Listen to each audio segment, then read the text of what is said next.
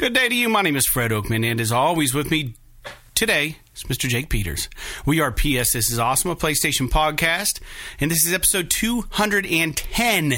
This is a show where we share our feelings about the current state of PlayStation. But before we get on with the show, I want to invite you all to subscribe to our channel on YouTube, youtube.com/PS This Is Awesome. Go visit us on Twitter at PS This Is Awesome. If you want to make fun of our trophy list on the PlayStation Network, you can find me at Anchorless_81 and Mr. Jake Peters at JakeSaw01. And as always, you can write the show at psthisisawesome@gmail.com. And most importantly, don't forget to share the show with your friends. Make sure to leave comments, rate our podcast as you see fit. And as a reminder, this is a video podcast as well. So you can watch the show if you prefer over to YouTube channel. Make sure you subscribe to that.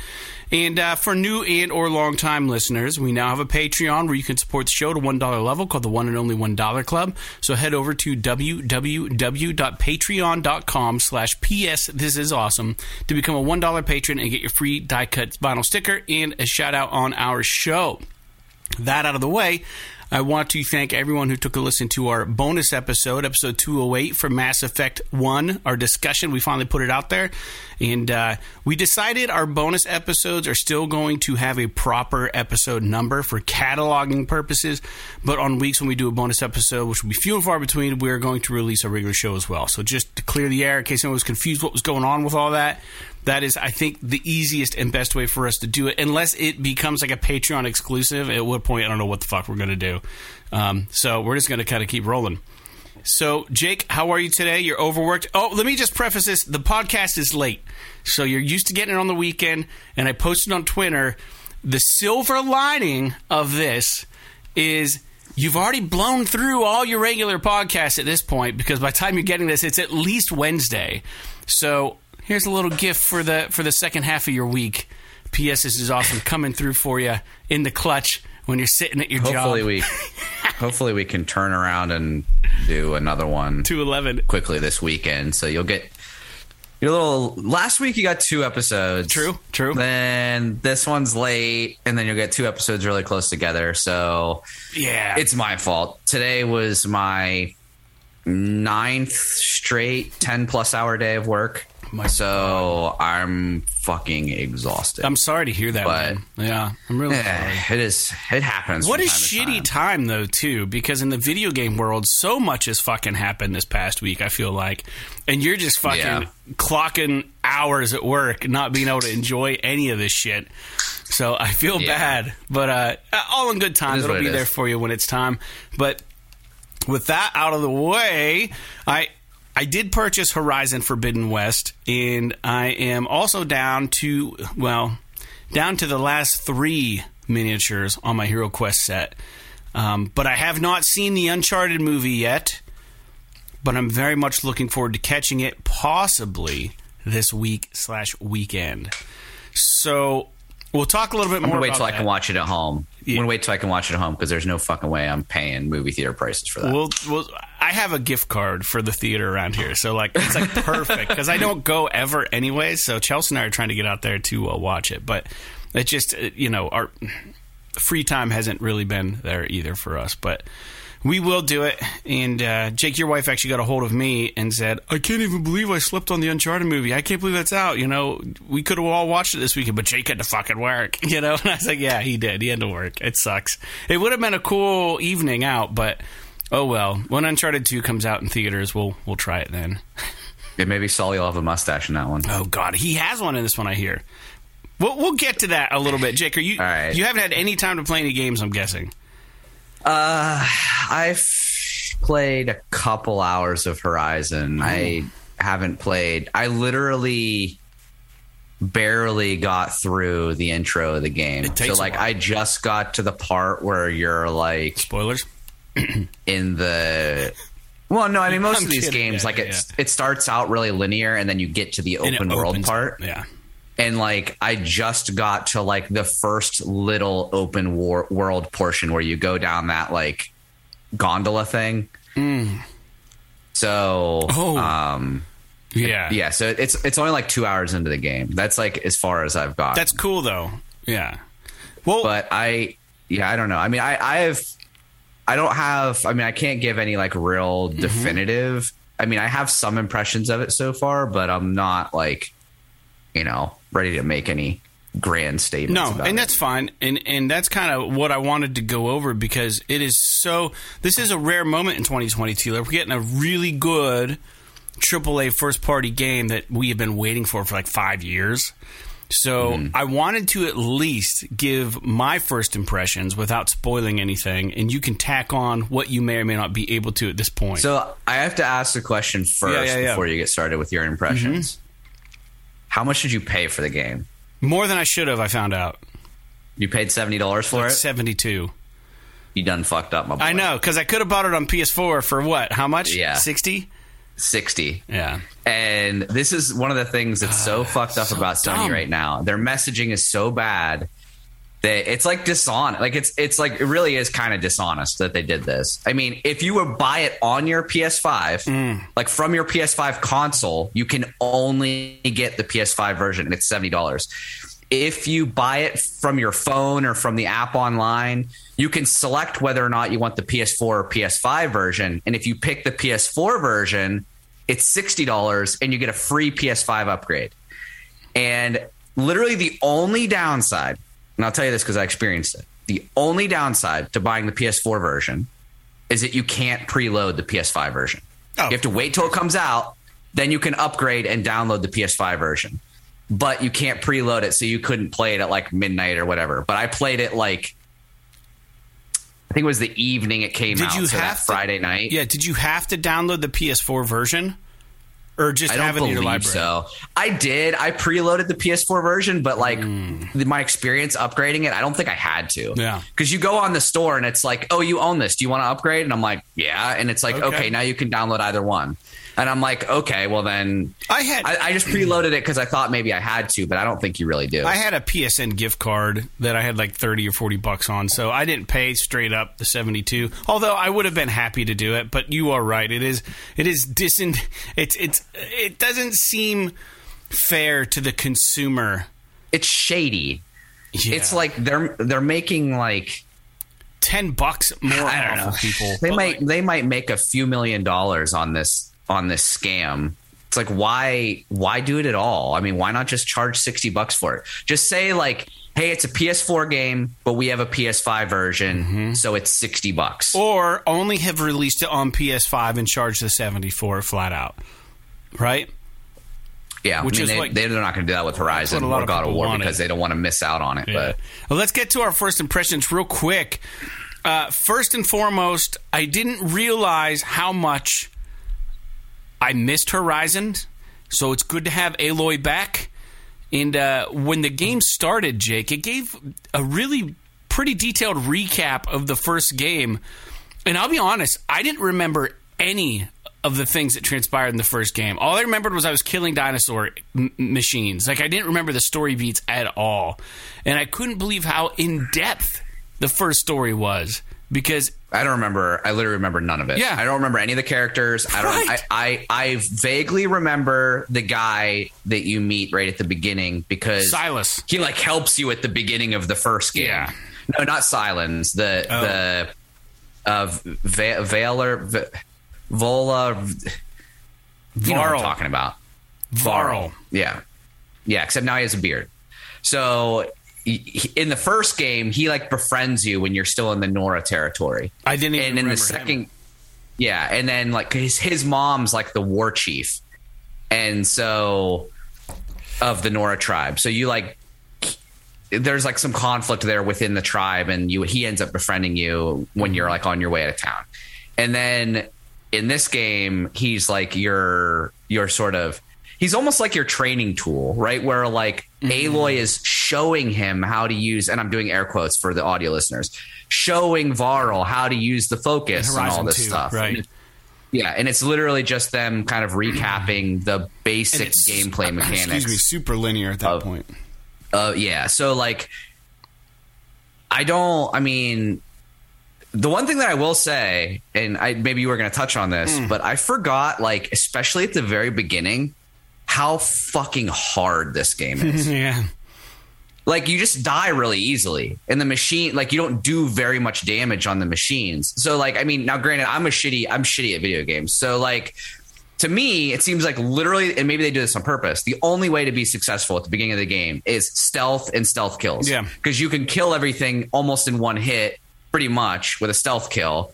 And then once you level up and do your things and you unlock the new armor, the new weapon types, the new ammo, the specialized this, that, or whatever, it becomes easier to take down these machines. You get like the traps and all that kind of crap. Yeah. But the other problem too is I'm just like bad at aiming. So like I can't, like, to me it feels like maybe there should just be a smidge more auto aim, just because like the machines are moving around a lot and they want you to hit these like really small targets that are the weak spots.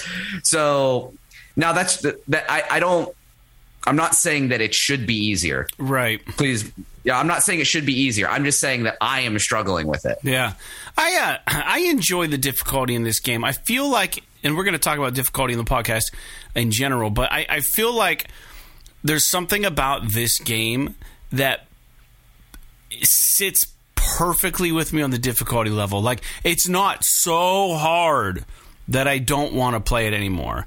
And it's not so easy that I get bored with it. It's like, to me, like it's right there. It's right in the sweet spot for me. And I do agree with what you're saying as far as the technicality of the shooting and the bow and arrows and you know, making sure you're peeling off different parts of it. And then the machines. And then there are certain machines that have weaknesses to certain elemental damage, and in the beginning you don't have any of that elemental damage. You don't have like the tear arrows that rip off the parts. You don't have the fire ammo. You don't get the trip caster. So you just have a regular fucking bow, and you're just trying to, you know, take out these what eventually will feel like the easiest machines in the game, but it is very difficult when you start off. That's how the first game was too. You just had those watchers and they were so hard. But yeah, it's not like there's nothing cheap about it or anything. It's just like you fucking blunder into a group of bad guys, they kill you right away, and then you're just like, oh, I shouldn't have done that. Yeah. And now you're like, okay, now I'm careful. I stealth kill. I will look for their paths. Like, they want you to be a hunter. They don't want you to be like a fucking soldier, which I think is cool. Like, they kind of they try to get you to be, because you're like this native person, like it's almost like a Native American kind of theme, like the character, it's very tribal and stuff, so like they want you to be a machine survivor hunter. Yeah, they don't want you to be like a fucking soldier. You're not walking in there with like huge armor on and like just tanking it out. Yeah, right. Now once you get better armor in the game, you can do that. Yeah. And part of me wonders, I haven't looked it up, so, and I'm not sure if I want to because I don't want to spoil it for myself. But I wonder if they have like a fucking OP armor like the first game does, where it's you collect all those batteries and you get that like secret armor that's got the force fields and shit on it. Yeah, I don't know. It's like, it's so awesome. Like, that was literally one of the first things I did was get that armor, because it made the rest of the game so much easier. But when I say one of the first things, I mean, it took me like 20 hours to get it. But like, yeah, it's, so I am kind of curious. Anyway, continue. Yeah. Well, at the time I was doing the notes, I only had about 5 hours in, but I'm definitely further than you. But this is a game, and I tweeted about it from our Twitter account. It's just like, hey, you know, are you guys going to take your time with this thing now that we've waited 5 years and we have it, or are you going to just blow right through it? You know, because you've been jonesing for this game so hard, and like get it done in a weekend. Some people, right? Like for me, like, I want to enjoy the game, and I understand. I don't even feel like it's a responsibility for us to talk about the game on the show until we're ready to. You know what I mean? Like, I don't feel like we, you know, I know that our listeners, we have a smaller audience, and I know that our listeners are going to get their Horizon content elsewhere. But they probably also want to hear what we have to say about it, and they're going to get that. They're not going to get it the first week it comes out. Well, you kind of are, but first impressions, right? So I don't know when I'm going to finish this game, but I will say I'm at the point where if you're playing this game right now, this will be a good gauge of where I'm at in the game, kind of, is I finally got to and did the first tall neck mission. So it's not even a mission. You just find this thing, and then you just go. And the tall neck is kind of like the Assassin's Creed tower, where like you get on the top and it opens up part of the map, right? So, and I don't know how many tall necks there are, but I've only done the first one so far. And I feel like there's been a lot of story beats. I'm taking my time doing the side missions. I'm enjoying a lot of it. But One thing that the game offered from the beginning was it had two different heads-up display modes. One was Explorer and one was Guided. And Explorer won't show you in real time a lot of the HUD overlay, right?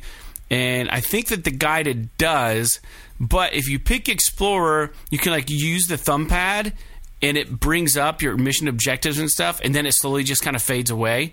And dude, I love this feature, and I wish more games had it because it's so slick and it's genius. I don't know why this isn't in like a lot of video games, because that HUD, you know, whether the HUD is good or whether it's bad, I don't even give a shit. But like, if I don't need to be looking at my life monitor because I'm just walking around in the world, why the fuck is it up there? Like, if I don't need to look at the mission agenda, if I don't need to see how many arrows I have in my quiver at the moment, then why is it there? You should be able to toggle the HUD on and off with like a swipe, and then like set it to like, I want to, if I swipe it on, then like 20 seconds later I'm going to set the setting for it to fade back out. Like, or, and I think what the game does is it will kick on when you're in combat and stay on so you can see your health. It's just like a very interactive, like dynamic HUD, and I don't know if you picked up on that, but it's awesome. It's super cool. Yeah, I did see that because I'm using the Explorer mode too, and yeah, I don't know.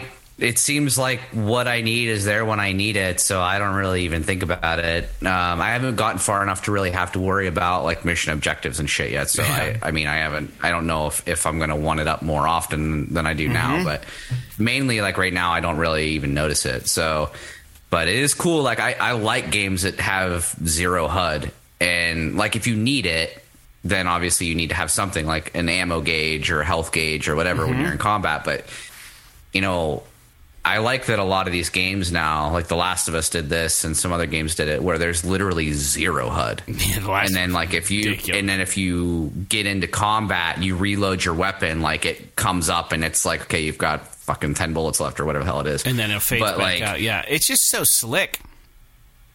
Yeah, it's cool. I do like it. It's a good feature. I just wish more games will start doing this, and it seems like they might be. So another thing that I picked up on this game is like there are some super subtle animations for different instances that I think it's a step up from the first one. I was in a bigger machine battle, Jake, which you're going to be coming up to pretty soon. I don't think you've done it yet. And there were some rocks. And I did post this up on our YouTube channel, this battle, but there were some rocks, like larger rocks. And as I was kind of running from the bad guy, you know, your eyes are, when you're playing these games, like you're focused on the enemy. You're not focused on the environment. You're not looking and being, oh, look at that fucking, you know, lens flare. Like, you know that shit's going on, but you're so worried in a game like this that you're going to die or get hit that, like, you're just focused strictly on combat and survival and shooting the thing and, like, avoiding its shots. So, like, you don't really pick up on things, but I was running away from this enemy, and there was, like, a semi-large rock in the way. And instead of, like, getting clipped by it and just getting stuck, or instead of needing to press X to kind of, like, hurtle over it, Aloy just kind of did, like, this Dukes of Hazzard slide over top of it.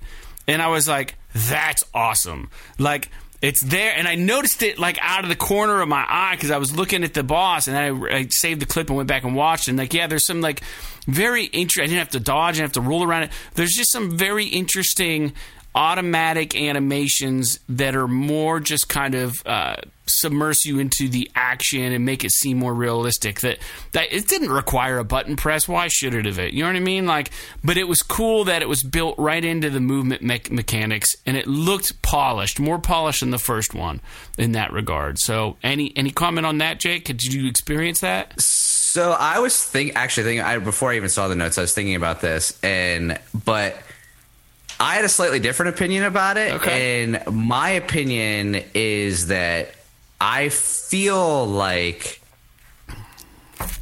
something like The Last of Us has jaded me to these types of things.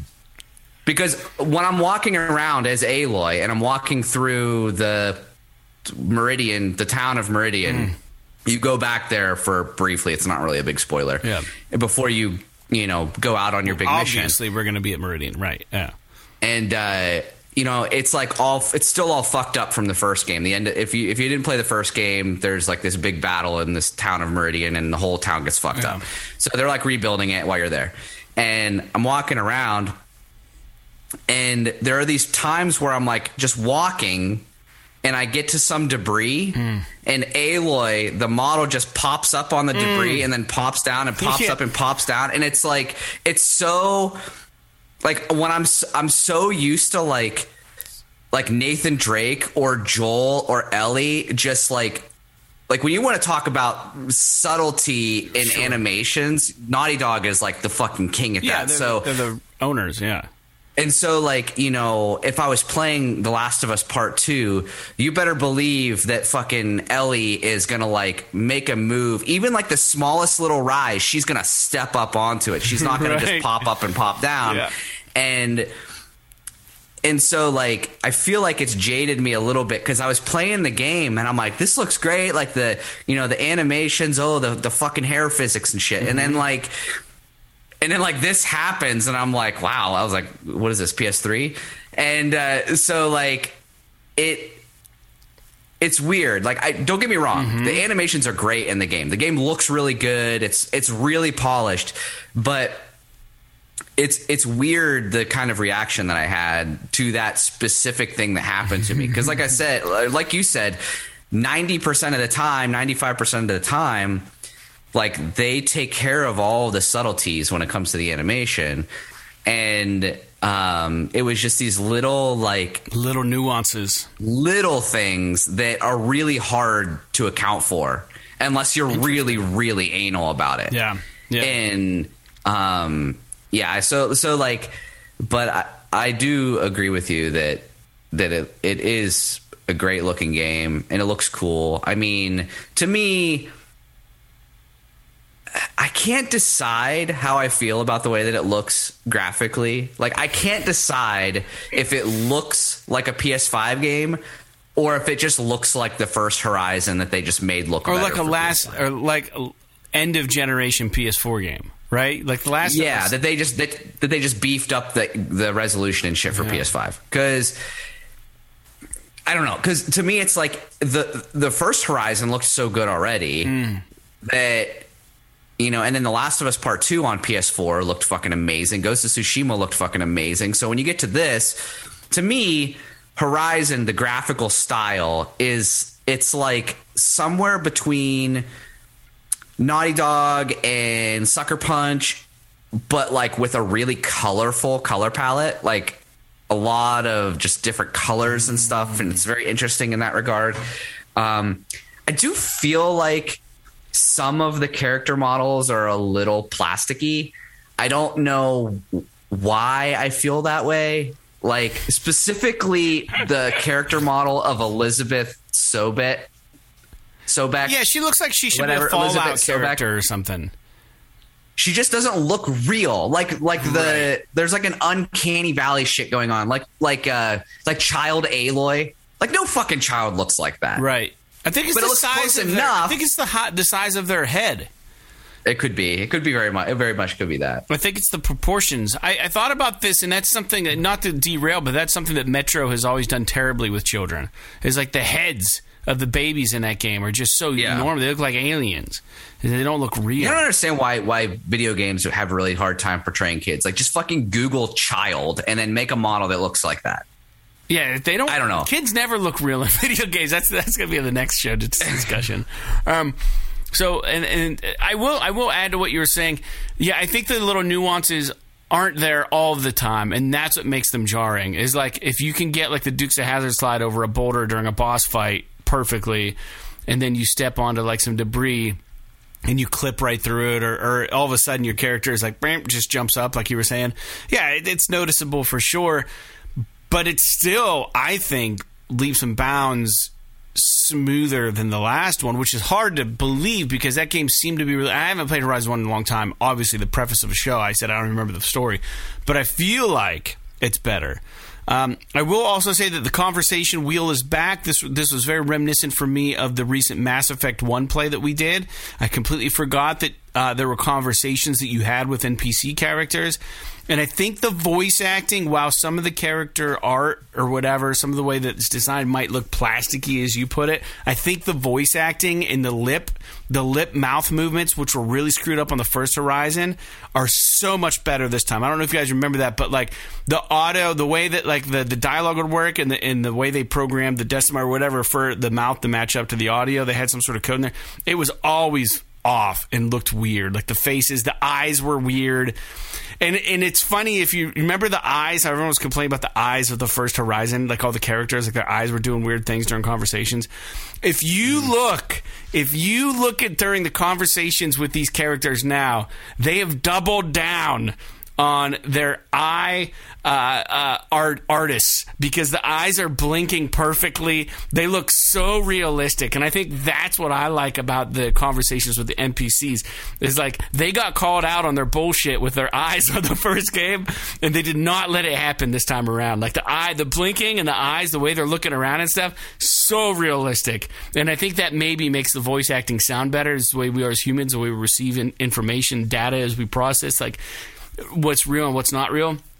We have a tendency, we're animals or whatever you want to believe. We look at the eyes and we read them subconsciously.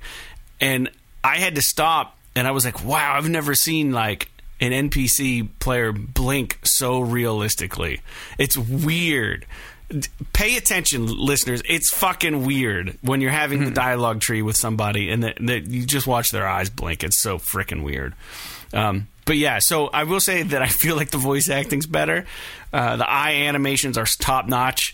And lastly, I just wanted to say that there's a mini game called Machine Strike. I've unlocked a trophy for it already, and I don't know if I'm going to get sucked into it like I did with Gwent with The Witcher. But think of it like chess, and the chess pieces are interchangeable. So it's almost like Magic or Gwent, where you get to pick your chess pieces, and each piece is worth so many points, and the game has a point limit, so you can only play so many pieces. But you put them on the board and you collect them throughout your wandering through Forbidden West, and their pieces are representative of the different machines you encounter in the game, and they all have different moves on the chessboard, and you play these different peoples from like city to city.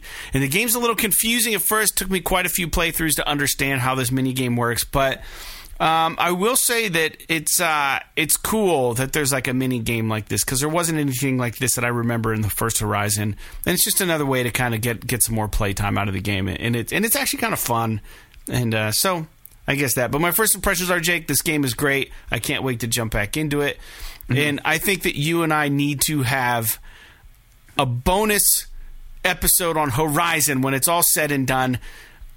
I don't know that we need to talk more about the game on the regular show. Maybe we'll just save our opinions and do like a bonus episode. What do you think? You want to try to do one to talk about, or no? Yeah, that's fine. That's fine. It's probably the only big game we're going to get in 2022 that you and I are both going to have at release, if I'm being honest. I can't think of another one that's coming out. Maybe God of War. Yeah, we'll probably do God of War. So let's at least try to line something like that up. Jake, do you have I mean, you haven't really played much of it. I mean, do you have anything else you want to add? No, I don't think so. I mean, I'm going to be honest. I fucking hate starting these open world games. I never like them when I first start playing them.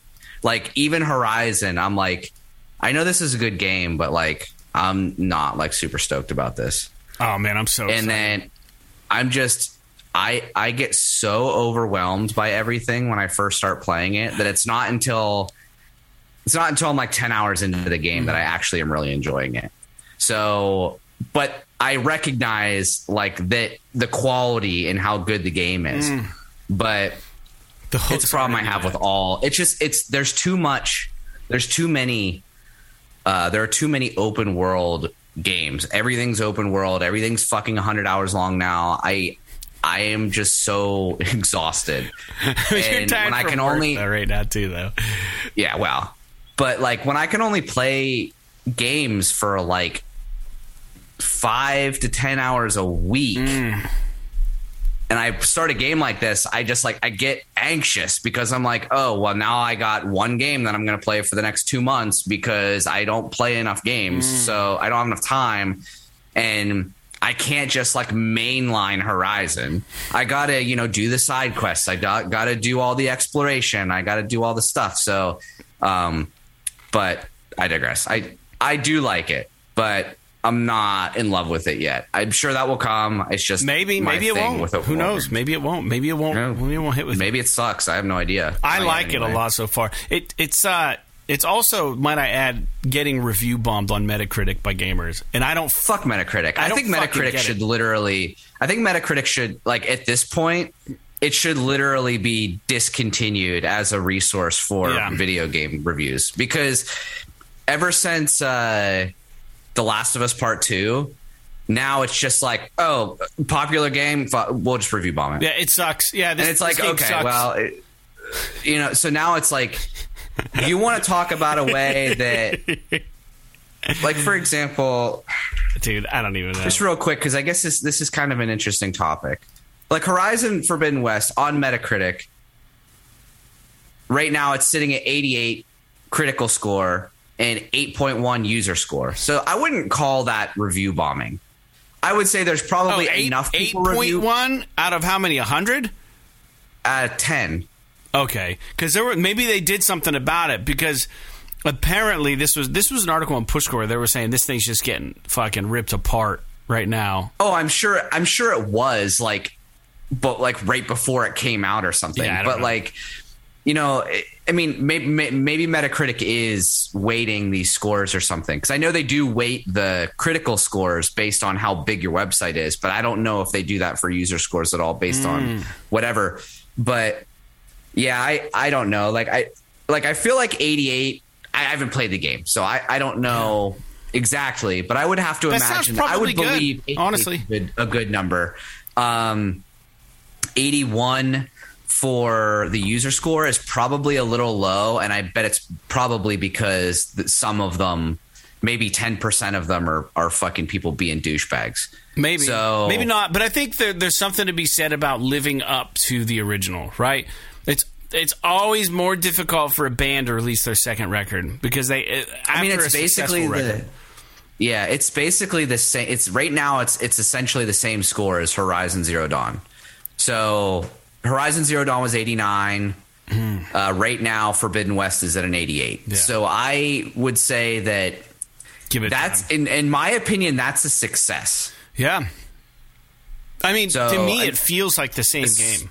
So that assuming, makes sense. Yeah, I mean, assuming that you give a shit about Metacritic, which I really don't, I basically will look at Metacritic and then I'll pick a few different reviews from people that I like, and then I'll listen to what they have to say based on the review, right? Because if you think about a game like Deathloop, for example. Yeah. Excuse me. That game got fucking 10 out of 10s everywhere. And on Metacritic, it's got a super high score and everything. But then I listened to 3-4 people who I share kind of sort of opinions with on video games. Yeah. And they're like, I don't really like Deathloop all that much. I have this, and this wrong with the gameplay. And I'm like, oh, then it sounds like I'm not really going to like it. Right. You know what I mean? So I advise everybody that's out there, if you listen to the podcast and you're if you do any sort of review searching on a video game before you buy it, make sure you don't just look at the review scores on Metacritic and all this stuff. Yeah. Find a couple people that, it doesn't have to be like us or anything. They have a voice find in a the couple of you pros. Yeah. And read their reviews. Don't just look at the number. Watch their video reviews. There are a few guys out there. I mean, there's a bunch of guys out there that do really good long form video and written reviews, and they'll tell you the things they like, the things they don't like. Because I can't tell you how many times I've looked at a game and it's gotten a 6.5 or a 7 as its review score, in quotes. Yeah. But then I read the review, and it's the things that they don't like about it that brought it down from an 8 to a 7 are things that don't matter to me, or that I don't care about all that much. Right. But everything they liked about it, I love about it. So it's to me, it's an 8, but to them, maybe it was a 7. Yeah. So right. reviews are inherently subjective, so just be a little bit more open-minded. That's really good advice. Yeah, so it's important to have reviews, but at the same time, ultimately, it's all subjective to the player. So let's take this quick PlayStation quiz on Push Square. We like to do these once in a while. This is testing our knowledge again, PlayStation knowledge. Welcome to the PS This Is Awesome Patreon page. For those of you that don't know, my name is Fred Oakman. And I'm Jake Peters. And we're a PlayStation podcast currently in our 10th year. Our first episode aired in July of 2012, where we discussed and speculated on the arrival of the PS4. Over the years, we've used this podcast to take a break from adulting, share our love of video games, and in particular, PlayStation. The audio podcast is available on all major streaming services, and we have recently made the leap to uploading video content and video podcasting to our YouTube channel, as well as the very occasional Twitter post or live stream. Over the years, we have covered everything from PS3 to PS Vita through the launches of PS4, PSVR, and now PS5. As our audience has grown over the years, we have decided to start this Patreon with the hopes of creating a medium in which we can give you the opportunity to help support our show. And as a test bed, we're starting with a single tier. It's called the one and only $1 Club. So with your support at the $1 level, we're going to mail you a premium vinyl cut sticker and give you a shout out on the podcast. But at this time, unfortunately, we can only ship to the U.S. and Canada. But this is subject to change depending on your interest. So whether you're new to the show or you're a frequent flyer, we are forever thankful for your support and hope you can find it in your little gaming heart to join us in the one and only $1 Club. Until next time, like PlayStation, podcasting, and Patreon, P.S. This is awesome. And Jake, I'm going to come right to it and say, what was the first Witcher game released on PlayStation? Was it Origins, The Wild Hunt, Thronebreaker, or The Witcher 2? I'm going to say, Witcher 2. Wild Hunt. First one on PlayStation. Mm-hmm. You might be right, dude. Damn it, you are right. Makes sense. Yeah, because Witcher 1 and 2... Witcher 1 was, PC. I think, PC only, and Witcher 2 was only on Xbox and PC. Yeah, dude. I'm pissed that I can't play those. I own them. I bought them on Steam because they were ran on Mac, and then Mac updated something, and then it's like, oh, we won't play however many bit programs anymore. We won't let you load them. So I have it, and it won't load. So I completely can't play them. Macs are stupid. Yeah, forget about it. All right, what was the expanded re-release of Persona 3 called on PS2? Persona 3 Innocent Sin, Persona 3 Moonlight, Persona 3 FES, or Persona 3 AIGIS, like Aegis? I don't know. Persona 3 FES. All right, I'm going to go for it. Yeah, good job, Jake. All right, we're back to 50%. How many Colossi are you tasked with slaying in Shadow of the Colossus? I can't answer that. Because I've never played the game. I'm going to go...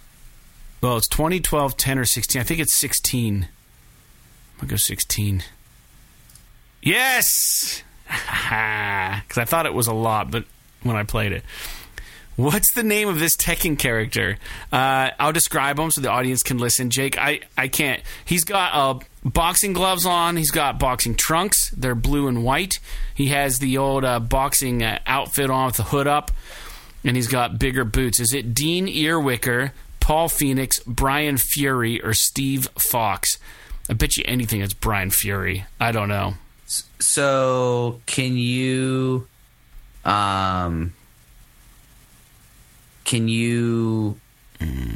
say the names again, please? I'm sorry. Dean Earwicker, Paul Phoenix, Brian Fury, or Steve Fox. I bet it's not Fury because there's a Tyson Fury, and they want you to get confused.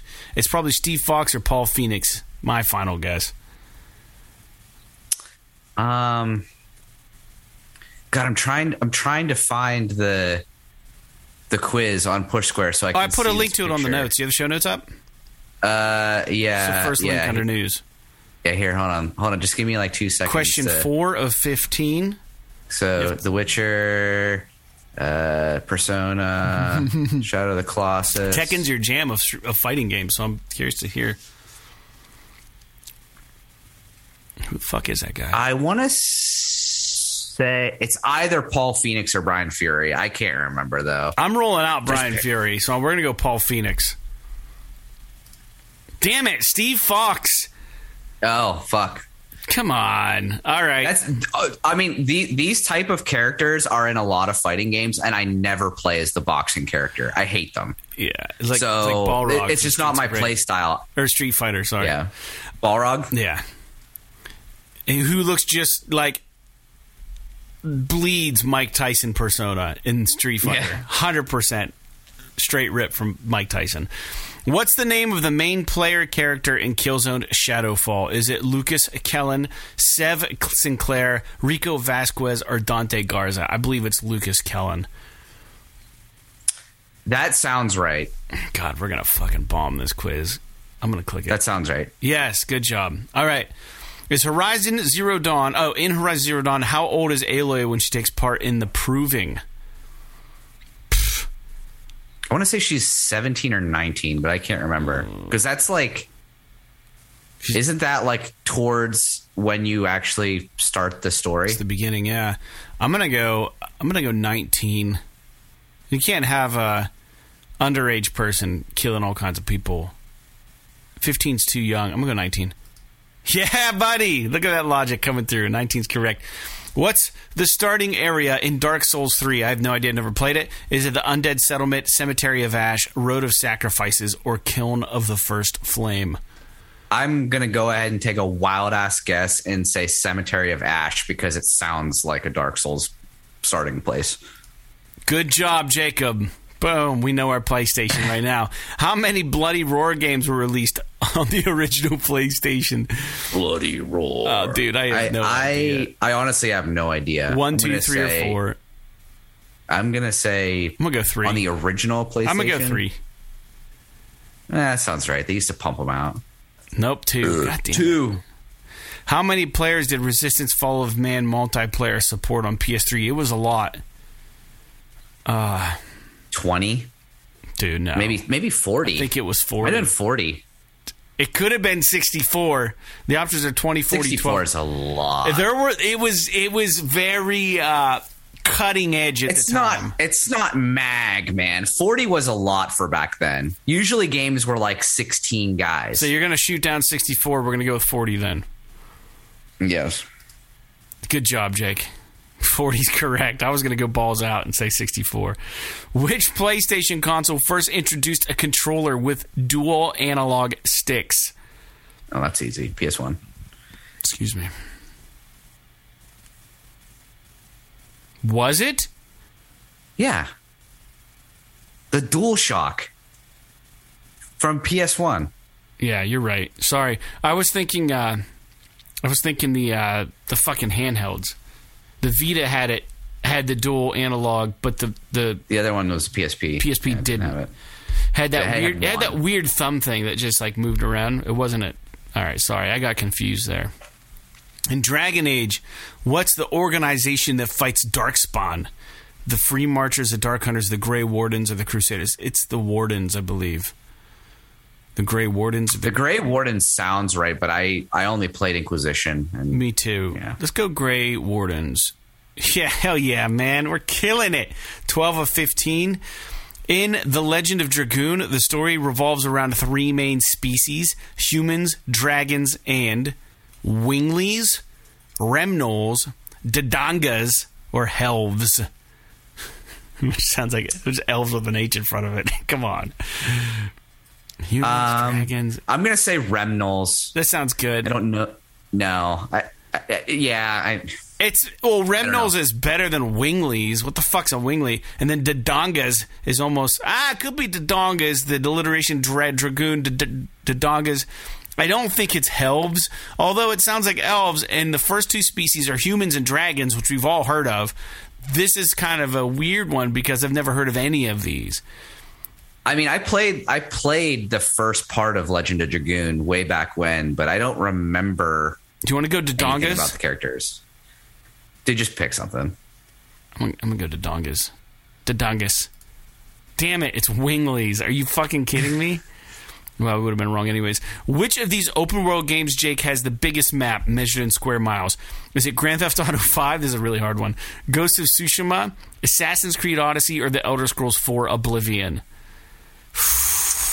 Kidding me right now? I would bet that it's either Grand Theft Auto or Assassin's Creed.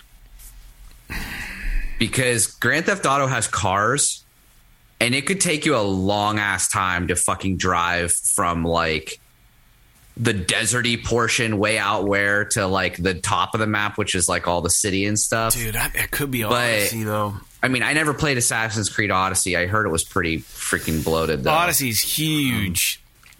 I mean, Oblivion. It's not Ghost. I know Oblivion's got a big map. You do everything on foot, so it seems huge. Assassin's Creed, you can get on animals and ride them around. Ghost of Tsushima is pretty big, but whenever I was playing it, it didn't seem like this godly huge map. Right. I don't know. It's a tough one. I'm gonna say one of the top two there. God, Elder Scrolls or Grand Theft Auto? One of those two? No. Assassin's Creed or Grand Theft Auto? Creed.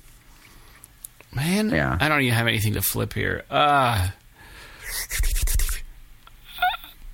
would make a case for Grand Theft Auto 5, but maybe not. What one's newer? Assassin's Creed. I'm going to go Assassin's Creed then. Yeah. Let's do Assassin's Creed. Boom! Bam! Nailed it.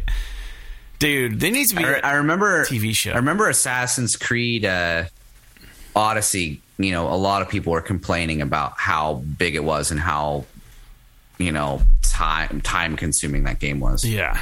All right. Well, this is a weird one. What kind of game is Jade Cocoon on PS1? Is it an RPG? Is it a point-and-click adventure? Is it an action game or a platformer?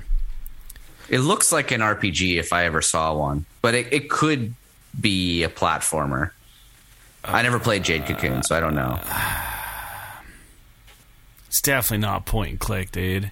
But it does say story of the... It has a subtitle. Story of the... Kamamayu or something? Tamamayu? What do you... I'm going to roll out RPG because it looks like a trick question. If you saw the box art, listeners, it looks like a straight-up RPG. Jake's right. It almost has like the little Final Fantasy logo, too, in the name. And a little dragon flying around. I'm going to roll out RPG... I'm going to roll out point and click because it's PS1. I don't remember any point and clicks on the PS1. Action, I'm going to say possibly, but it would have probably got more attention, so I'm going to go platformer. I bet it's RPG, but you can pick platformer.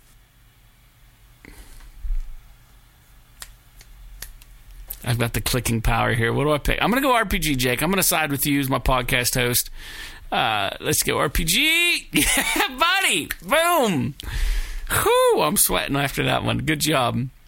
We're killing it. 15 out of 15. We missed like 3 or something. In Metal Gear Solid on PS1, which of these characters is not a boss encounter? Metal Gear Ray, Cyborg Ninja, Revolver Ocelot, or Sniper Wolf? Sniper Wolf, isn't he Snake Eater? Or is Sniper Wolf a woman? I can't remember. Sniper Wolf.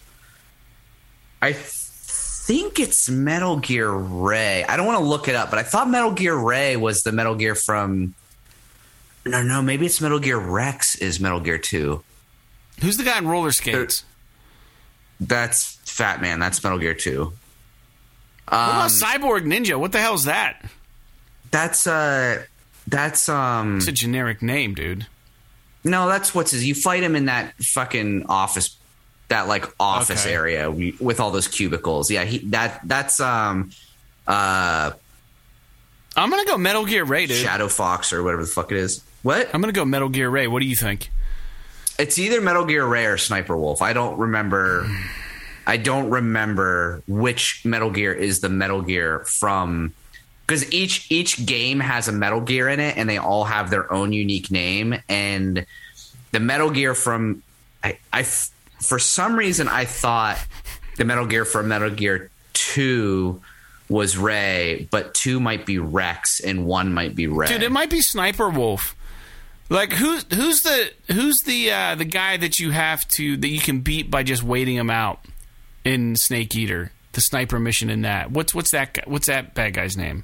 That's that super old guy, right? Yeah. What's his name? It's not Sniper Wolf, is it? It's a really cool battle. I'm going to say Sniper Wolf. You said Sniper Wolf as well, possibly? It might be that one. That was one of the... Damn it! It's Metal Gear Ray! Fucking criminy. All right. Well, we missed 5, Jake. 610, PlayStation enthusiast. Hey, not bad. You know your PlayStation. All right, so not bad, I suppose. We got 75% right? 66% right? What is 10 out of 15? What average is that? How many is that? 10 out of 15? Yeah, help me out. That's like a 66%. That's what I said second, yeah. That's a D on a report card. But it's better than fucking less than 66%. Let's get back to the podcast, shall we? All right, listeners. We were talking about for Horizon Forbidden West and the Metacritic stuff, and I just wanted to bring up a quick discussion, Jake, with you real quick. This got me thinking about, and it brings up a larger question, man. Usually I don't throw these things out here, but are user reviews even trustworthy? We talked about that.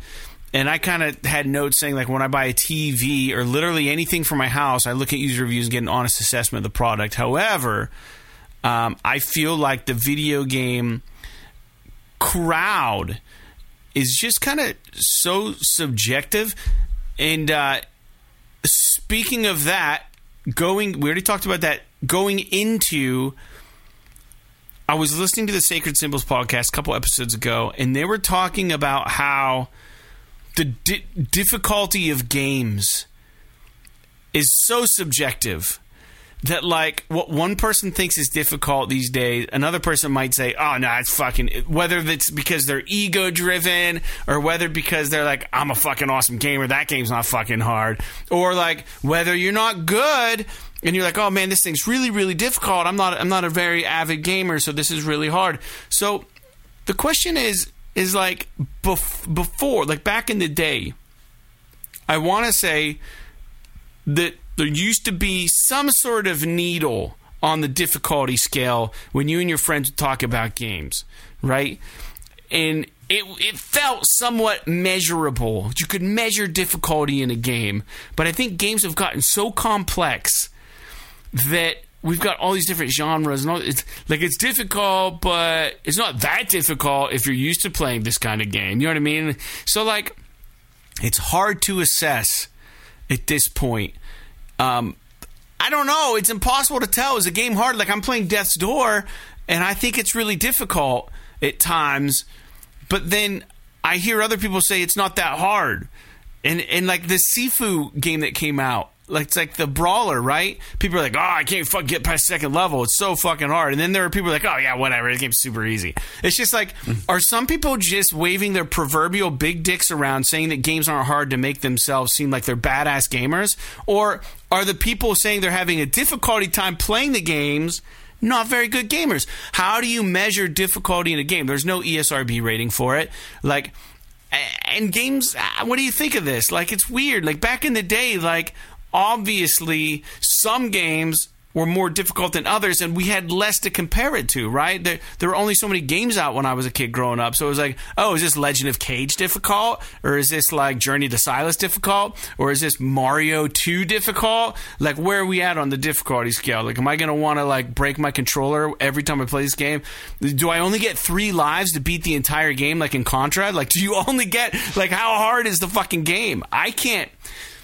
I get frustrated with this because I've been deterred from playing games, and I did say turd, but I said D in front of it. I've been deterred from playing video games because people are like, oh, the game's fucking too hard. I walked into Death's Door not even realizing it was a difficult game, because you talked about difficulty with Horizon.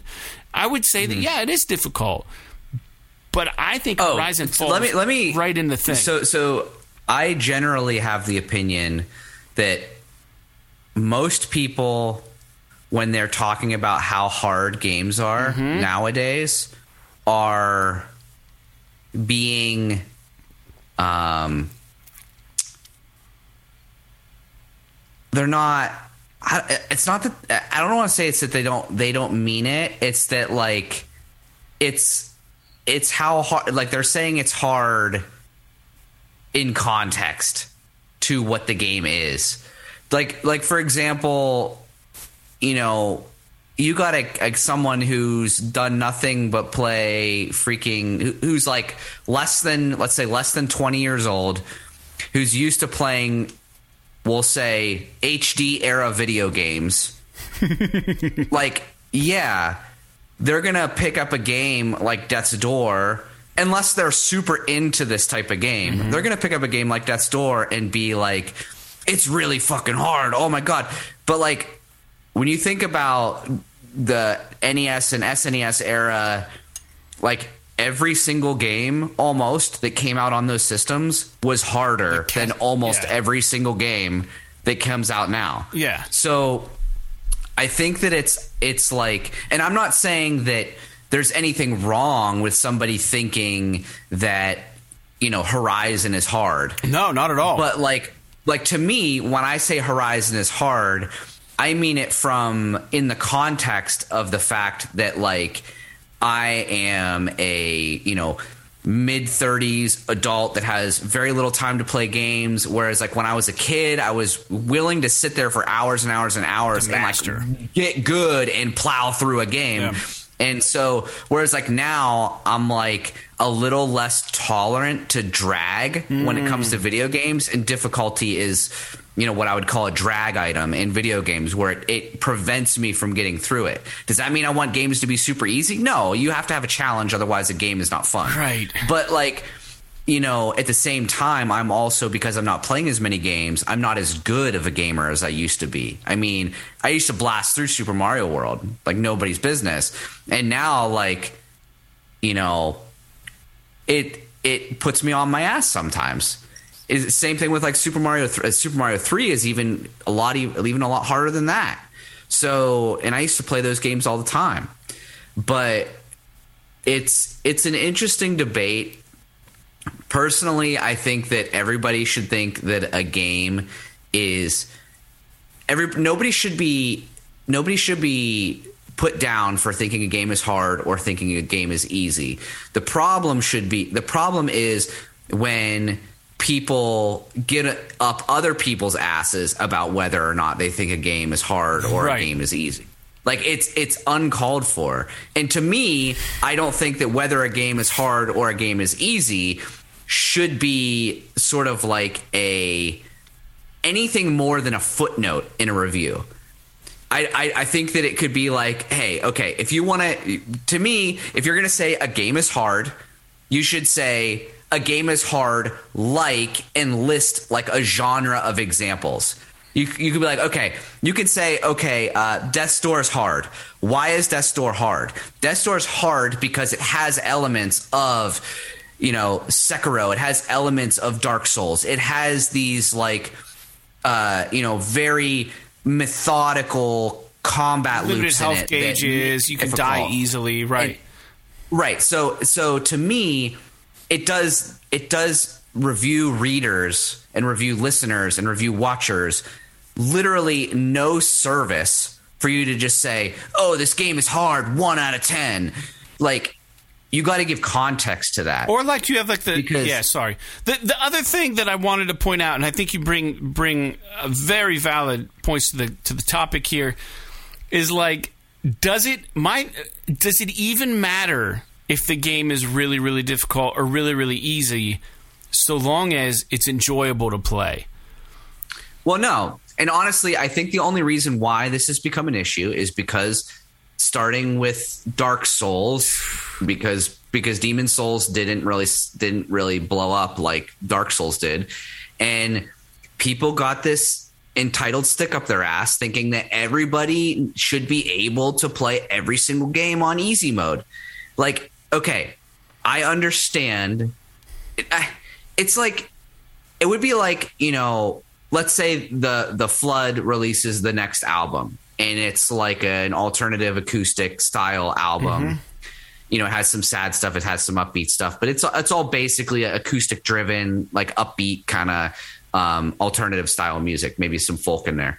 And then it would be like all of the metal fanboys posting all these reviews online being like, there's not enough distorted guitars in this. This is a fucking shitty album. 1 out of 10. It's like, okay, the album, it's not for you. I didn't make this album for you. I made this album for fucking folk country fans. Yeah. And so like, it's the same thing with video games. Just because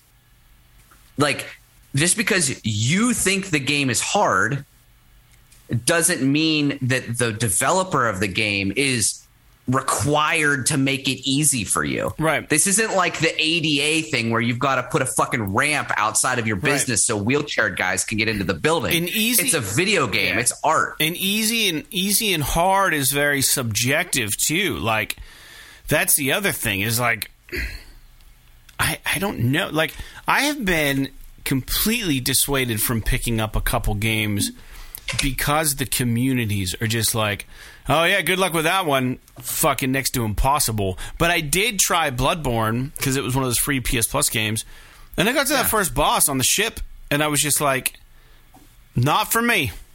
You're thinking of Neo. Sorry, Neo. Yeah, that's sorry. And I was like, no, this is I can't do this. Like, could I? Maybe, sure, but I'm not going to dedicate my life to learning how to beat this boss. Just not interested in it, right? Not enough. The game didn't grab me enough. I thought the mechanics were kind of clunky. I didn't enjoy. I love the aesthetic, but that was all I liked about the game. I think it's honestly just people like, it's this whole like Me Too thing, and I don't mean Me Too like the women's movement. I mean like people are like, but I want to be part like a herd of the conversation. Mentality. You know what I mean? Like, and so, sorry, that sounded really. I can tell that you've been working your ass off all week because I've just struck a nerve with you. I'm very cranky, but like, yeah, to me, it's like I'll be completely honest. I played Bloodborne. Mm-hmm. You know, I also played Neo a little bit, but I got to the same boss you did on Neo on the ship. To be fair, across the board, objectively, not subjectively, objectively, people say that boss is fucking crazy hard. So it's even the guys that are into those games are saying that boss is really hard. Yeah. And you just have to, and this is a thing that you gather as an adult. It's like, you just have to realize that sometimes, even though maybe you like the aesthetic, you like what's going on with the game, sometimes maybe the game is just not for you. It's not made for you. It's like me with roguelikes, for example. There are certain games that like I want to play, I want to love so much, but I fucking hate roguelikes. Does that mean that Does that mean that like Housemarque needs to make like a single player linear story version of Returnal with save points and shit just for me? No, the game is not made for me. Just because I like the trimmings of the game doesn't mean that I like the game. If I don't like the gameplay, like the game roguelike, I don't like the game. Right. So it's to me, it's one of those things where you just got to accept sometimes that these types of games aren't for you. Now, there are extenuating circumstances with some games where they're like incredibly cheap and shit like that. And like, I think an example is like, I think that the one Deus Ex game, like a different company made the boss fights and they were like way too fucking hard. Yeah, they were way different than the rest of the gameplay. Yeah. And like, there's some weird shit like that where I would say like, okay, you have a case there, but just like attacking a game because you don't like a third of the identity of that game is just pointless. Yeah. And it just comes off as entitled and annoying. Yeah. And I'm sorry if you feel this way. And to be clear, if you are somebody of an opposing opinion and you have some points that you'd like to make that you want to discuss, feel free to write in because I'm all about hearing the other side of this argument.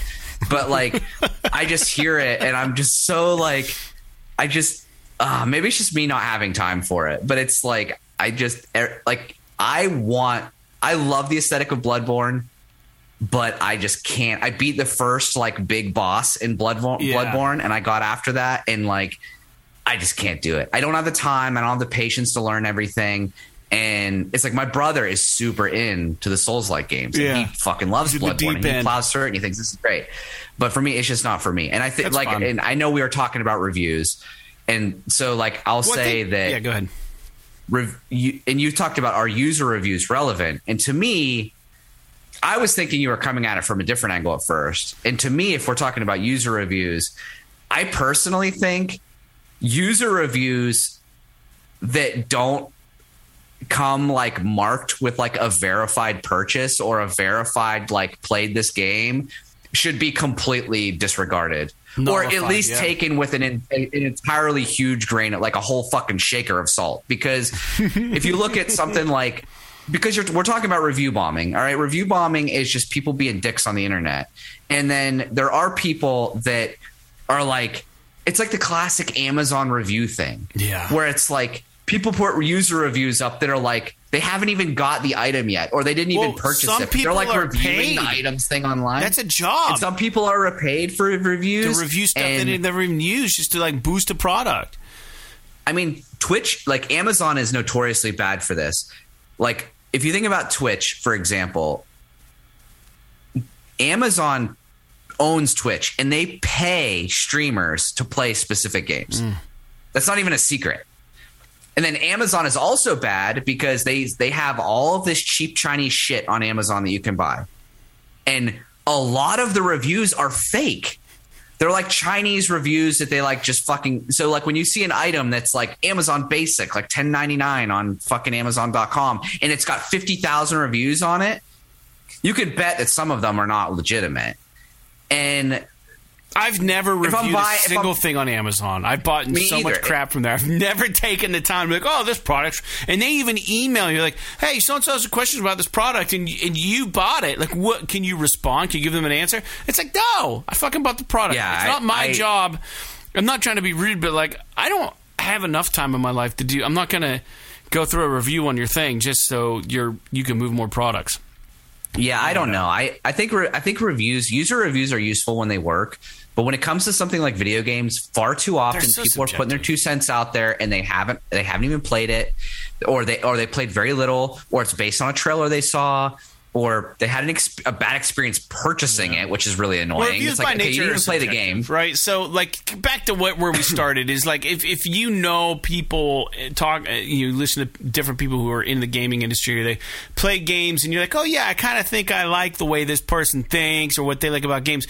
If you can find one or two people and hear what they have to say about a specific game, that's the best way to go.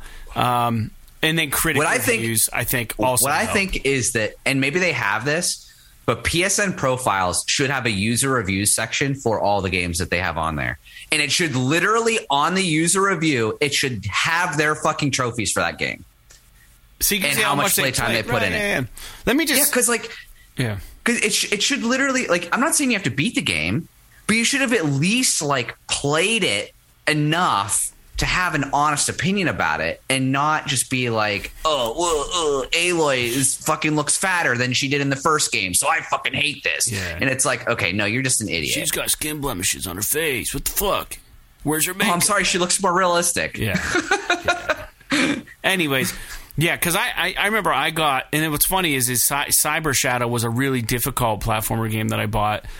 I love the shit out of it. Everything about that game is perfectly difficult, just to be honest. It's fucking great game. It's so reminiscent of those old NES and Super NES games that just like you just have to. I hate the meme that it's become. Like, yeah, there's like those get good bros, but it's like no, this game is. I don't know. I don't even want to talk about it. Yeah, I just don't know where the needle's at. What's difficult, what's not difficult. It's all subjective, but it's frustrating when a game earns a reputation of being so difficult that it dissuades people from even trying it, especially if it's something they were initially interested in.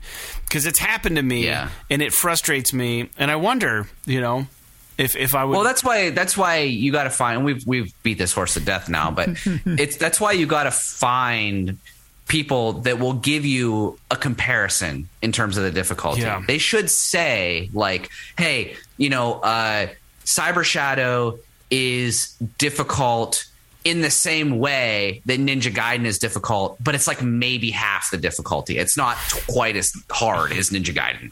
Right. So then when you're going into the game, like, okay, I'm expecting an experience like Ninja Gaiden. I'm expecting to struggle like that. I need to learn the level, learn the boss moves, all this kind of shit. I have lives. I have all this stuff. But I know that it's not going to be quite as challenging because I never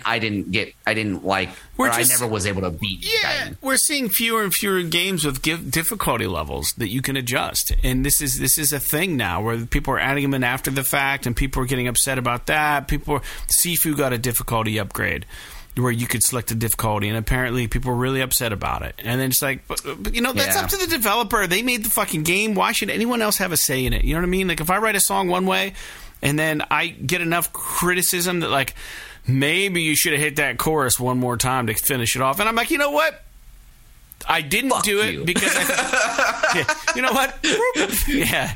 No, but like, you know what? Like, I didn't put the chorus on there at the end because I thought it was like a little contrived, a little too, whatever. And then, like, you know what? If people want it, I'll do it.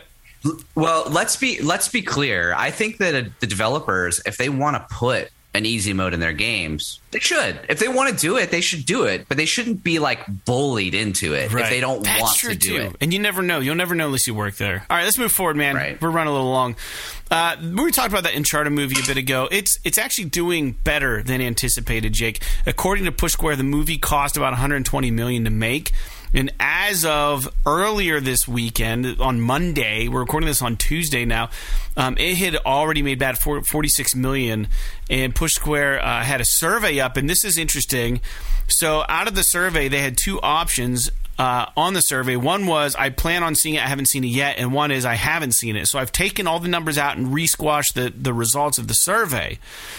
And so now we're back on even playing field. Only people who have watched the movie. So out of 580 people who responded to the survey who claim to have seen the movie, 74 of the 580 people that went to Push Square said that it was meh or thought it was a poor movie. The remaining 506 viewers rated it as good or very good. Now, I will go on record and say that I was optimistic about this movie. I wasn't sure it was going to speak to me as Uncharted, but I thought it was going to be a good movie. So apparently the rumor is now the next day, where it's now Wednesday, I wrote the notes yesterday, Sony's claiming to have another blockbuster on their hands, another movie. I think there's a teaser trailer for an Uncharted. There's a teaser Easter egg about an Uncharted 2 movie, depending on how this thing went. So the game looks like a fun action-adventure, globe-trotting treasure hunt. I've said it before. We're not getting National Treasure 3. We're getting a National Treasure made-for-TV series, and then the Indiana Jones have been making lately have all kind of sucked, let's be honest. So this is a very untapped genre for a movie, and I think people were just kind of hungry for it. So great that it fell on Uncharted. I hope the acting's good. Are they going to sell it to me? I don't know. I will definitely report back on this, my opinion of it. And Jake, you said you're going to wait, but it's not even video on demand. You have to go to the theater to see it now, so you can't even rent it for like $25. I would have just to watch it at home. But. Well, I mean, I would. If it was like a thing and we all went, like that would be one thing. Yeah. I generally don't like the last movie I saw in the theaters was Star Wars: The Rise of Skywalker, and before that it was Star Wars, the episode 8, and before that it was fucking Rogue One, and before that, so like you can see a theme here. It's like 2 or 3 years between theater goings for me, and so, but I mean, I'd be interested. I'm interested in seeing it, and it will come to video on demand in probably 3 to 6 months. So, because I can't imagine this is going to be one of those hangers on at the movie theater. Like, I have a hard time believing it's like Spider-Man. It's just doing gangbusters numbers. It's not going to be like a 2-3 monther. You know what I mean? Like, it'll be there for a while, but it's not going to stick around forever. Yeah. And and maybe it'll hit the dollar theater or something, if those even still exist. I don't even know. And then, I hope it does well. Like, it's already done. It's exceeded expectations already. they've come out. I mean, they haven't made their money back yet, I guess is what I mean. Like, do I want that? Like, I want it to do well so that hopefully the next one they make, they have a little bit more wiggle room to be a little bit more true to the. I guess I don't even care. I don't even care. As long as it's good, it could be completely deviating from the original Uncharted games. Well, I'll tell you this. In my opinion. I'll tell you this real quick. If you trust Rotten Tomatoes at all, we just talked about review scores. The tomato meter, which is the critics' consensus, is a 40% out of 100. Mm-hmm. But the audience score, 90% out of 100. Well, I don't know much about Rotten Tomatoes, but I know that they're notoriously hard to get a high score on critically. So, and I think it's because movies are just so like, a lot of the guys that are reviewing movies critically are like, Citizen Kane is the best movie of all time. Yeah. And it's like, okay, yeah, you're not going to fucking like the Uncharted movie. But like, you know what I mean? So like, movies are so much like more hoity-toity than video games. Yeah. That a lot going on there. They haven't embraced the fact that just because a movie isn't like, you know, the fucking Shawshank Redemption doesn't Scarface. mean, or Forrest Gump, like that doesn't mean it's not like a fun movie, you know, or like a fun movie. Yeah, the Marvel movies don't do very well critically anymore, but the people still love them. You know, it's weird, you know, like people like a lot of shitty movies. Shitty, I say that in quotes, like traditionally shitty movies. You know, they're not like, well, you know, When was the last time a comedy has won Best Picture at the Oscars? Oh, they don't win that. Yeah. Exactly. Maybe that doesn't mean. Did Rain Man win? Well, that was a comedy, wasn't it? Kind of. Rain Man? No, what am I thinking? Hold on. I've got the wrong movie title. What was that movie back in the day? Even the National Lampoon movies never won any kind of big awards. And they were... like, I mean, if you think about, you know, movies like Adam Dumb and Sandler Dumber and movie shit. might have won something. Or like Happy Gilmore, you know... Rain Man. We're talking about like classic comedy movies. Animal House. Yeah. You know, you're talking about these movies that were fucking... They're cultural icons. And they would never win even get remotely close to Best Picture. Yeah. Yeah, because, you're right. It's a hoity-toity crowd, for sure. But well, more to report on the Uncharted movie as after I watch it. And the more we talk about it, the more I want to see it. I know I was kind of poo-pooing a lot at the beginning, but I've 180'd.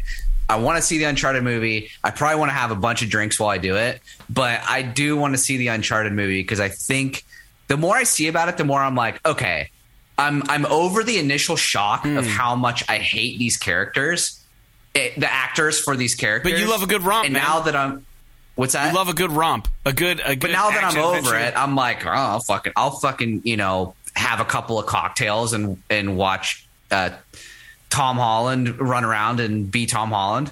Which you know, Tom Holland's a cool actor. So he's a good actor. Yeah, I like him. All right, well, let's move on a little bit here. Anybody still playing Assassin's Creed Valhalla? A new patch is forthcoming on February 22nd to precede the release of an expansion called Dawn of Ragnarok, which is coming out March 10th. And then speaking of this game, Jake, there have been some numbers released by Ubisoft, and this game has now earned more than $1 billion, which is the most successful Assassin's Creed game. So I've not played it. Assassin's Creed Valhalla, I mean, I haven't played it, but my understanding is that it is so fucking huge that you can never, like, it takes, like, eons to finish. Well, good, because they got and so this is coming out. This is only going to tell Ubisoft, like, let's make more of them. The last Assassin's Creed that I played was Unity, and I know people gave it a lot of shit because of the bugs and stuff. But even as someone who didn't care that much for Assassin's Creed, I really liked Unity. Yeah, Black Flag was cool. Yeah, Black Flag and Odyssey. I played a little bit of Odyssey and I gave up on it pretty quick, but. Yeah, but Odyssey was where they like changed it up, or whichever one came first, Origins or Odyssey. Yeah, I don't know. I get them confused. It's like, and now they're these like massive action RPG open world. Like you're not like this super stealthy like fucking ninja guy. You're a I don't know. You're a dude. Well, anyways, with weapons. If you're still playing that fucking game, get ready. All right, let's roll. Yeah. We've been going forever, and I'm tired. I know. The first thing you said we were going to record today, you're like, dude, let's not make it a long one because I'm so fucking tired. Well, too late. That ball has already passed. We promised we wouldn't talk too much more about Cyberpunk 2077 unless there was something to actually talk about worthy of being on the show. The next-gen release slid out secretly kind of this past week. So for owners of the PS4 game, you can now download the PS5 version of Cyberpunk, which we haven't had yet. And I did download it. I hopped into the game, and I immediately forgot how to play the game at all. I opened my most recent save. I had beaten the game, and I had all these side missions to do. And I was like, I'll just do it when the PS5 version comes out now. But I couldn't even fucking remember how to do the controls or anything. I do know they added the adaptive triggers. The haptics work really nice on it. I did a little bit of driving. It felt good. It looked good. It didn't crash on me.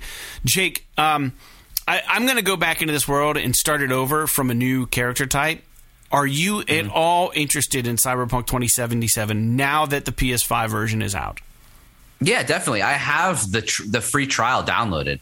I just literally downloaded it the day before Horizon came out. So it's going to wait until I'm done playing Horizon. I would buy it when it's cheap because I think Cyberpunk has been pretty cheap lately on the PS4, like down to like $25 or something like that. 100%. Yeah, I don't know.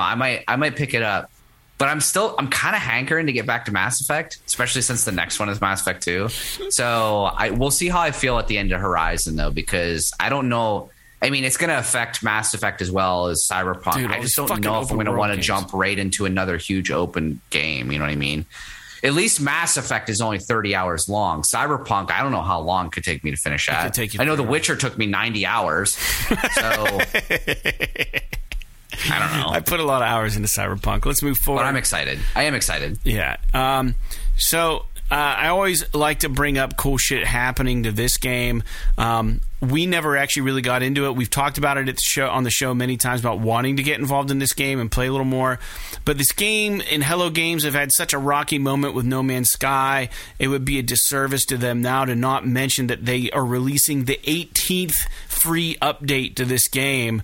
And it's adding Sentinels or kind of like mechs that you can pilot and get in. I guess it's changing the way the combat works in the game. Apparently it's getting really good reviews.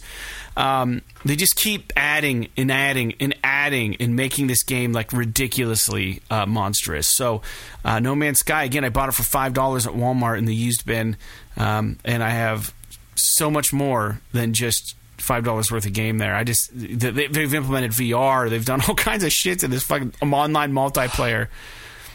Speaking of VR, did you see they released the PSVR 2 headset? It's on the notes here. Yeah, it's on the left. Yeah. I didn't even notice that. Yeah, sorry. I just literally saw it on Instagram before we got on the podcast. Let's talk about it. Yeah, it looks good. It looks cool. The VR 2, Sony. I mean, to be fair, it looks basically like the other headset, just a little like rounder instead of square. Yeah, I like it. I'm in.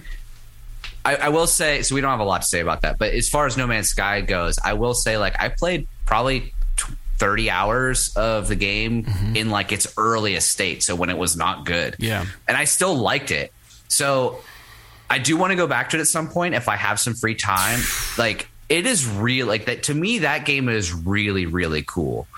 And I just haven't really had the gumption to kind of pick it back up and start over. Yeah. So, but yeah, PSVR 2 looks like a fucking VR headset. Yeah. So it's cool that they finally like showed the headset and what it's going to look like. But you know, I want to know when it's coming out and when I can what it's going to cost and when I can pre-order it. Yeah. So another thing that's kind of interesting is there's a new studio that got started by one of the game directors, or maybe the game director for The Witcher 3. New studio is called Rebel Wolves, and that's a great name. It'd be a great band name. But yeah, I don't know. They're working on. They announced that they're going to be working on a next gen dark fantasy RPG, and my response is best of luck to you, and we'll see you in 2025, 2026, maybe on the PS6, maybe. So I don't know. I don't know. I mean, I guess it depends how big the game is. If it's a smaller team and they're doing like an indie style game, no, it's not gonna be that. No, they said they want every single decision you make to have a ramification in the game. But that doesn't mean that it's not an indie game. I mean, there are a lot of indie games that have decisions like that. But if it is a AAA game, I mean, if I don't know anything about this. Yeah. But it could be fucking 10 years before you see this. Yeah. But anyways, that happened. That's cool. Yeah. The Play and Plant program. I've never heard of this. This is awesome. My efforts in Horizon, Jake, and I don't know if you have quite netted a tree in your name yet, but in Horizon Forbidden West, Sony's joined a program dedicated to reforestation, and it's called the Play and Plant program. So if you unlock the trophy in Horizon Forbidden West that's titled Reached the Daunt, D-A-U-N-T, for every trophy earned by the community, up to, I think, some ridiculous number, Sony is going to be planting a tree through this program. In the following areas, and they list the areas, this is on the Sony blog, that are actually going to benefit directly from the Play and Plant program, is the Douglas County Forest in northern Wisconsin, and then there's various private lands in Lassen County, California, and then the Torreya State Park in Liberty County, Florida. All have gone through some major incidents where they've lost a lot of woods, a lot of trees, whether it be fires. Presumably, most of them were probably due to fires or some sort of natural disaster. They're trying to reforest everything out there, and I thought that was really kind of cool. What a neat way to, I don't know, to kind of get people indirectly involved. So to me, this is cool for two reasons. One, it's cool that they're showing an environmental initiative and they're directly giving back to reforestation. But the other reason why this is cool, and this is more of like a cheeky kind of cool, is that the trophy Reached the Daunt is the trophy that you get for getting to where the game opens up for the first time. Mm-hmm. It's like getting through all the tutorial and everything. So they're almost like, if you see this and you're like, oh, you know, I'm not sure about Horizon, but I like the idea of what they're doing. It like gets you to play through the tutorial and everything and get to the open portion of the game. And then now you get that trophy, and maybe by that time they've hooked you. You know what I mean? So like, I'm not saying that it's gonna do that for a lot of people. It's only 2 hours in, and you automatically unlock the trophy just by playing the game. But they may hook a few people into Horizon by publicizing a program like this. And you know, I know that if, let's say, there was a game that I was playing, and if I could go out of my way for 45 minutes to do something that I would have fun doing anyway, and Sony was like, oh, hey, I'm gonna, you know, plant a tree or you know, adopt a puppy or whatever the fuck, then I'd be like, oh, cool, you know, that's something I think is neat. I'll do this quest, I'll do this mission. Then I can say like, oh, I did this thing, and like Sony's doing their thing because of it. Contributed to a larger, I think it's really neat. Yeah, a larger thing, and it's cool, like you said. Yeah, I don't know. It might be gimmicky, but I think it's a neat initiative. Yeah, I mean, I don't care if it's gimmicky or not, right? Like, if you're doing something positive, and honestly, like, I don't even know that I care why they're doing it, but like, the fact is that there are real benefits to be had here. So that's cool. It's very cool. What a neat, interesting thing. I've never heard of anything like that before. Let's talk about new games, Jake, and then we'll slide out for the day. Man, we're really treating the listeners to some long podcasts, so we're going to try to bring things back down to an hour next episode. New games, February 22nd, Monster Crown on PS4, Truck Driver Premium Edition on PS5, February 23rd, Sam & Max, this time it's virtual PSVR. February 24th, Martha is Dead. It's the game that had like the weird edit or whatever to it. Whatever we talked about last show. February 25th, Atelier Sophie 2, The Alchemist of the Mysterious Dream. Elden Ring comes out on February 25th. It's a big name. Everyone's excited for that. PS5, PS4. Grid Legends on PS5, PS4, and Monarch on PS5 and PS4. So, dude, that's all I've got. It's later than I wanted it to be. It's later. We got to work tomorrow. It sucks. But, man, I want to, again, apologize kind of to the listeners. I mean, we've never promised an episode every Sunday. It's just kind of what we fell into. But I did feel kind of badly about not getting it out. And, you know, we kind of, I don't know, we did what we could to get the episode done. So hopefully you guys have enjoyed the show. We'll be back next week, hopefully on Sunday. We'll try to get it out on Sunday. If not, don't worry. if we ever decide to quit the podcast like we did for an extended period of time, like last time, we will definitely let everybody know on a tweet or something. We just literally disappeared last time, and we were gone for a while. But yeah, that's never going to happen. So my concern was too is like we finally been building up like some listener base, and then all of a sudden our podcast didn't drop when it normally does, and people were just being like, "Oh shit, this thing doesn't exist anymore." And I think the more frequently that we release it on a consistent schedule, keeps us in the algorithms on the internet. So important to get this one released today. So I'll make sure I get it out there. I hope you guys have a great week. We'll be back with you next week to talk about PlayStation and all the good things. Maybe I'll have seen the Uncharted movie. Maybe Jake will have seen it. Maybe we'll have gotten further into Horizon, but we're going to save that discussion for a separate episode. But yeah, so thanks, and I hope you guys are enjoying it. If you guys want to write into the podcast, let us know what you thought of today's episode. Let us know if you're playing Horizon Forbidden West in your initial impressions. P.S. This is awesome at gmail.com. And then, yeah, challenge Jake on his opinions on reviews or whatever the heck he was talking about earlier. If you got some conflicting feelings, give him shit. No, I'm just kidding. Don't. He's been working very hard. But yeah, feel free to chime in, though, if you have something you'd like to add to the discussion. We'd be happy to bring it up on the show. Jake, any closing any closing thoughts, comments, anything like that? No. Fair enough. All right. Well, thanks for tuning in to episode 210 of PS. This is awesome. We'll be back next week for you all. So until then, like Sifu, Skater XL, and Sly Cooper, P.S. This is awesome. This is awesome.